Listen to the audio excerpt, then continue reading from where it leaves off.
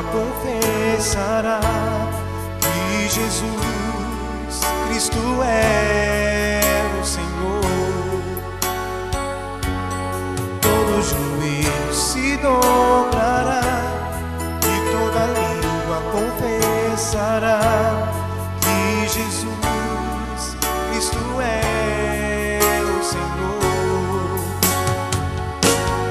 Nada poderá me abalar, nada poderá me derrotar, pois minha força e vitória tem um nome, é Jesus.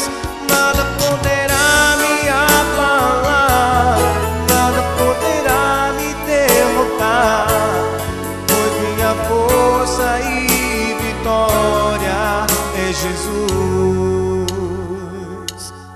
Quero viver tua palavra, quero ser cheio do teu Espírito, mas só te peço, livra-me do mal. Quero viver tua palavra, quero ser cheio do teu Espírito, mas só te peço, livra-me do mal. Nada poderá me abalar, nada poderá me derrotar, pois minha força e vitória tem um nome, é Jesus. Nada poderá me abalar, nada poderá me derrotar, pois minha força e vitória é Jesus.